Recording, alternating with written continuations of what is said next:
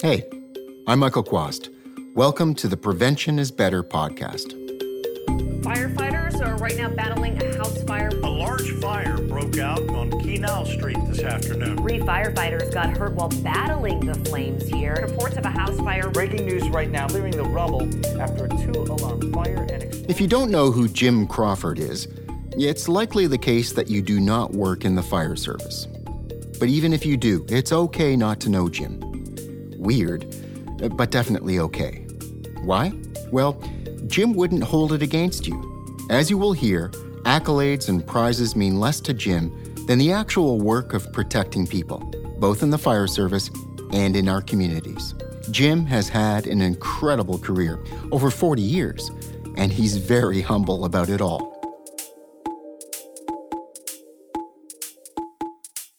What does an incredible career sound like? Like this. Retired Fire Marshal and Deputy Chief of the Vancouver Fire Department in Washington State. A member of the NFPA Technical Committee. Former member of the Standards Council for the NFPA.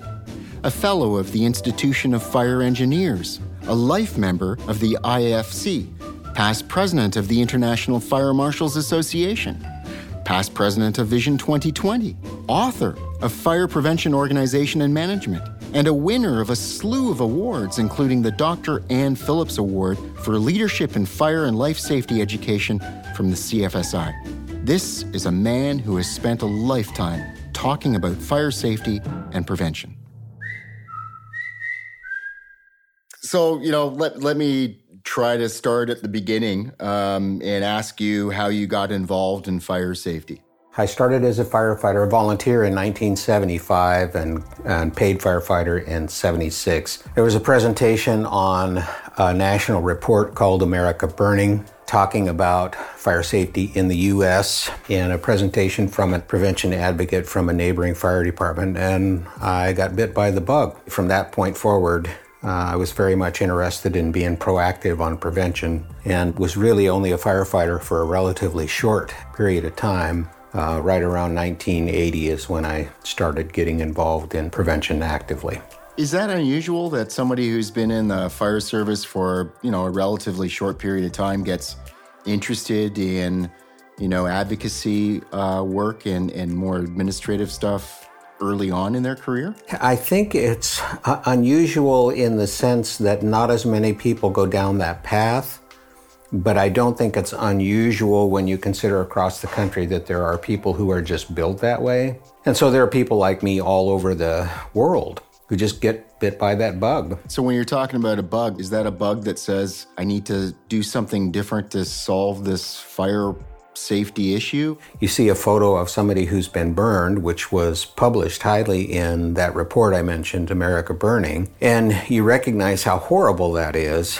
So you can't help but from that point forward, start thinking about the damage that that's doing to people's lives, killing people, injuring people, burns, being one of the most severe traumas that a body can experience and survive. So you just naturally turn that into how do we prevent this from happening so that somebody else doesn't have to go through it. So I don't know what else to call that, but just to say you get bit by that bug and away you go. You want to be proactive about it. Take a moment to appreciate the passion you've just heard.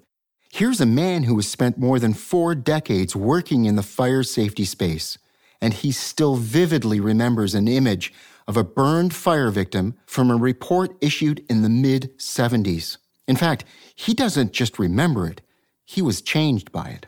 What I mean by proactive is you're getting ahead of the call. So anticipating what calls are going to come in, how can we get in front of this? How can we do a better job of it? And we know that the human race is capable of that. I mean, the United Kingdom, New Zealand, Australia, Germany, places like that have near half the fire death rate per capita that we do in the United States. So it's obvious that we can do a better job of that here. Having started as a firefighter, I can tell you that I have great respect for what they go through. There are people who are alive today because they were rescued by firefighters from a situation. So I never minimize, the emergency response side of what we collectively call community risk reduction and emergency responses. In the case of property owners or property managers, for example, what is it that they don't understand about the risks that they have in terms of fire? And ultimately, I want to get into cooking fire, but let's start off just, cooking fire safety generally. There is some evidence to something that we've always known, and that is that people don't believe a fire is going to happen to them. They might think in terms of medical emergencies, more so, frankly, because the numbers are more prevalent for folks. But if you start with the basic premise that it's not going to happen, it's not difficult to imagine that property owners, property managers suffer from the same malady. That gets into a mindset of, okay, I don't need to spend money on something that's not going to happen. You talk with them about fire sprinklers. You talk with them about, smoking issues in properties. And until it happens to them, they're really not concerned about it. Jim is under no illusions. There is no quick fix or single answer to getting property managers or owners to become proactive. Even when driven by the local fire service, the most effective solutions are those that are location-specific and those that evolve through trial and error. There are some departments out there that have great results, and Tualatin Valley Fire and Rescue in Oregon comes to mind. They are well known for their multifamily housing, prevention program that produced measurable results. They put together a specific program that brought property managers together for training at the fire department, gave them food, put them through the training, created a mechanism that worked very well and produced measurable results. That much is a good example for others to follow, and I could highly recommend it. I can tell you that when I was fire marshal in Vancouver, Washington, that we tried doing that and it didn't work. Property managers there were not as motivated. Maybe it was my personality, maybe the food wasn't good enough. I honestly can't tell you.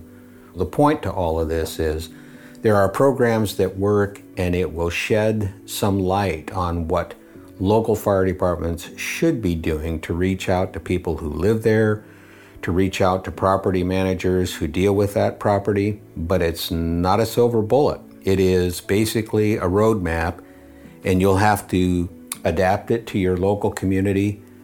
I ran out of time before we could figure out what to do there in Vancouver to make that work better. Ran out of time, meaning I left Vancouver to work on Vision 2020. So maybe you could give us a quick synopsis of what Vision 2020 is all about? Vision 2020 is an initiative to do something proactive to improve prevention efforts, and in particular, fire prevention efforts in the United States.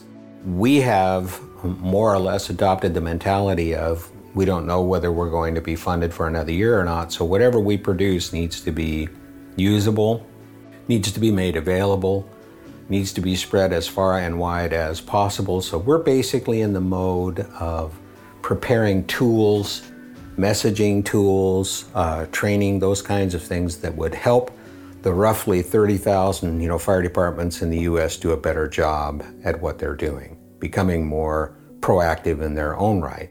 You can find those tools, including an advocacy toolkit, on the Vision 2020 website at strategicfire.org.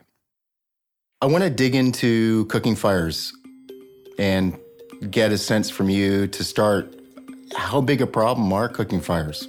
Well, it's a huge problem. It is still the number one cause of fire incidents in the U.S. I don't think it receives near the attention that it deserves because a lot of the fires are not reported.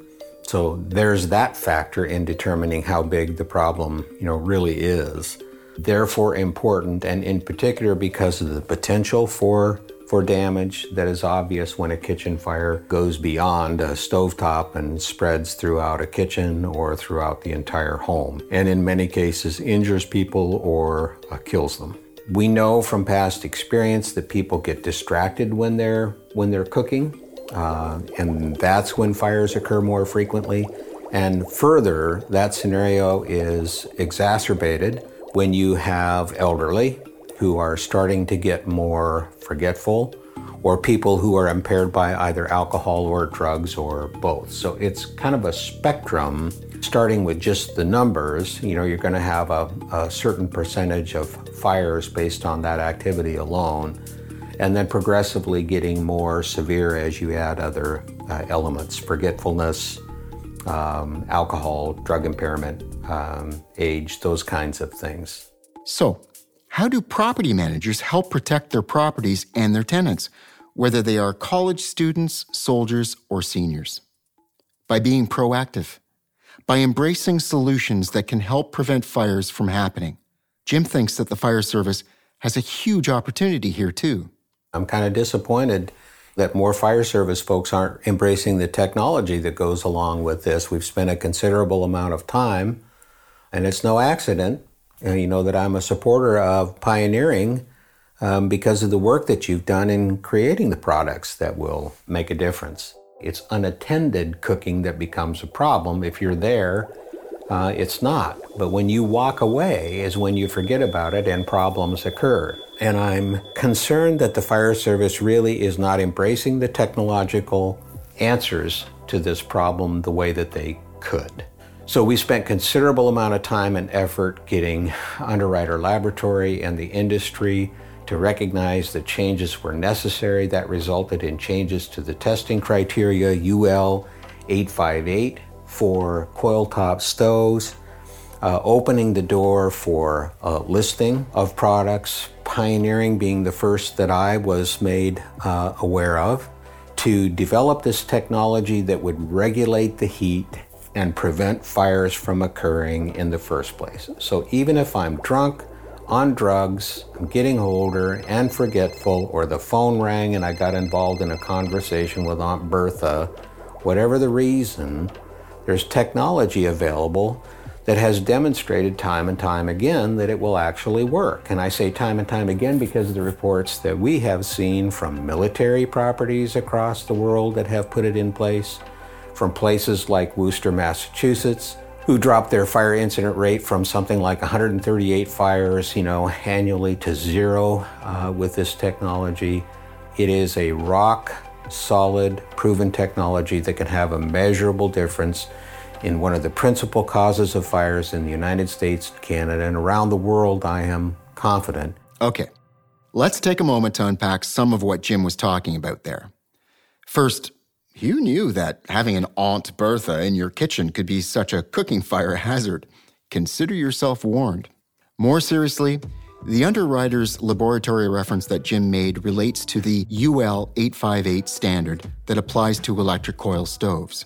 The impact that Jim and many others had in changing that standard was the creation of what is now called UL 858 60A, specifically a minimum cooking oil ignition test that all new stoves sold in the United States must meet.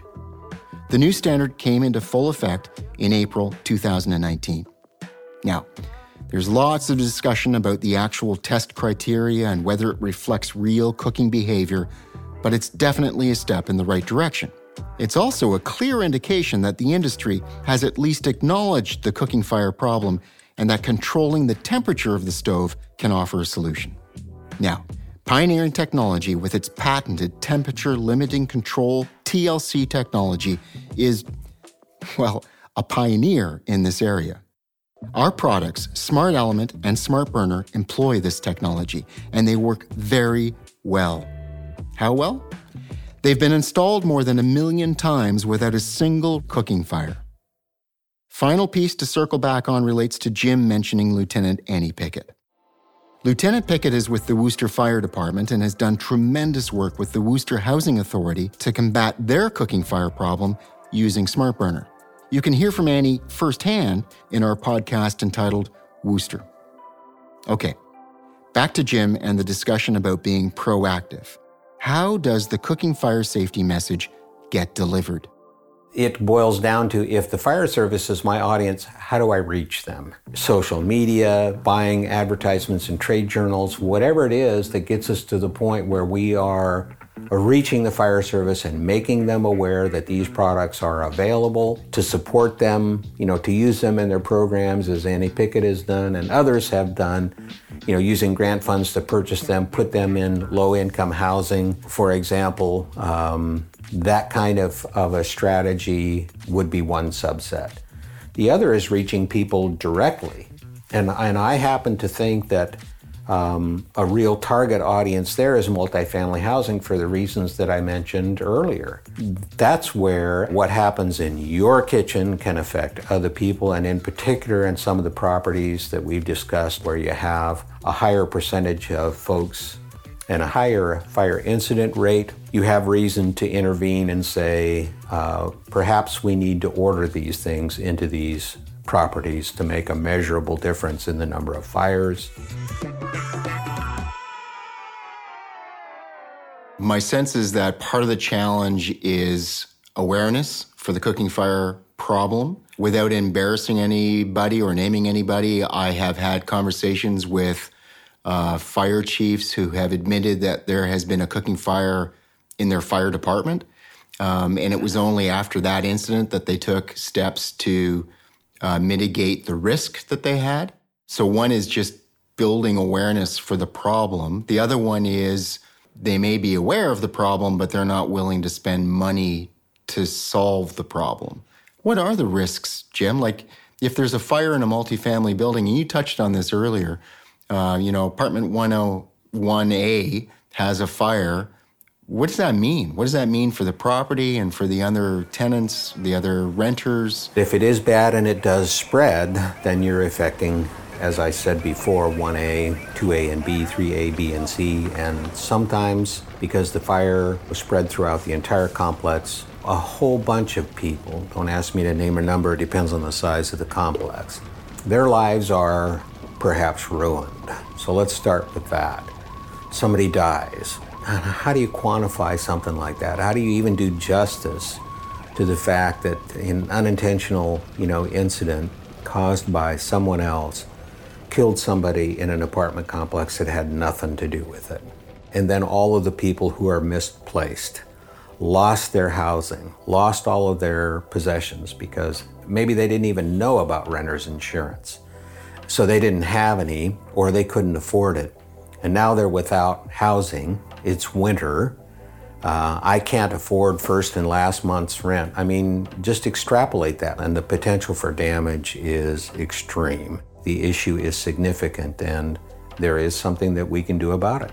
I get a sense that people underestimate how fast fires can consume a unit or a building. How fast is fast? The irony of this is I started long enough ago where the problem that we had in some of the older homes was called balloon construction. There were no fire stops in the walls, and a fire could spread very rapidly through the walls up into the attic, and a whole home is gone. We got fire through the entire attic. Yeah. Enter, more modern fire codes and fire stops and so on in the construction. Combine that with cotton-based, fabrics, wood furniture, those kinds of things that are going to burn more slowly. And let's say that the time you had to escape a fire was, this is wrong, but I'll use it as an example, something like, 15 minutes you had to get out of your home. Research done at UL, NIST, other places, recognizing that modern construction, meaning more open floor plans, so not the compartmentalization that we've had in the past. Also, the materials that we use, the synthetics, the plastics and whatnot, it is burning so much more quickly that they're estimating something like 3 minutes now, to get out of a house fire. You've got a very impressive biography, accolades and awards. I'm guessing that a lot of them are special and significant in different ways, if not all of them. But is there any one in particular that stands out for you? I really can't say that there's one that stands out. I'm a little uncomfortable with recognition personally. I do appreciate, everybody does appreciate your efforts being recognized. They're all special in their own way. Everything from, an individual recognition from a fire department that I have helped to, pictures that the kids draw you after your classroom visit. It all points to the same thing. You feel good about what you're doing, and it's always great to be appreciated. You're an excellent politician, Jim.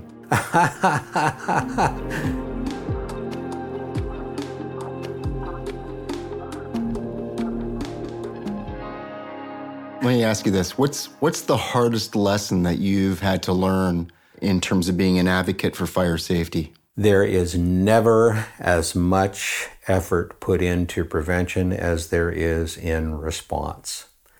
The answer is because we don't think it's going to happen. We're so busy responding to the incidents that we do have. Putting money up front, is always more challenging. Benjamin Franklin is the one who's attributed to saying an ounce of prevention is worth a pound of cure. In other words, we've always known that, but we collectively don't do that. Last question.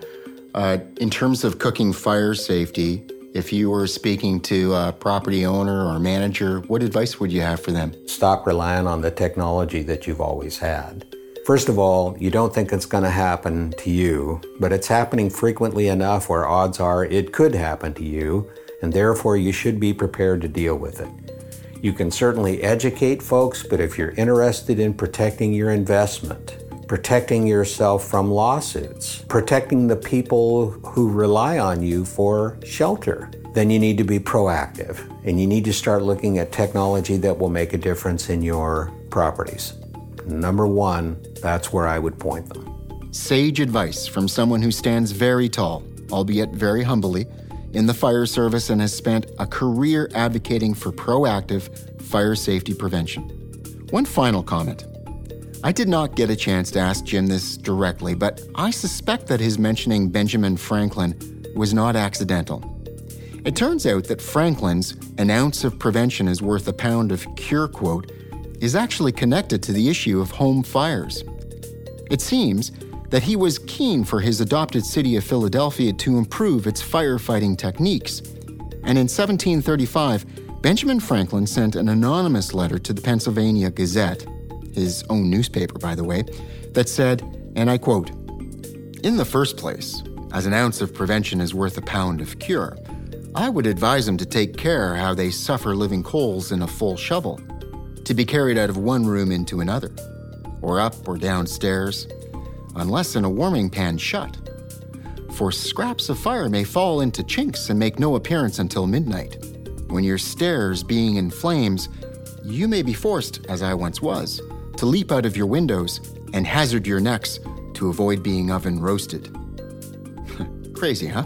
Almost 300 years later, we're still talking about prevention as a key to fire safety. So take heed. Whether it's Benjamin Franklin or Jim Crawford or your local fire service, be proactive.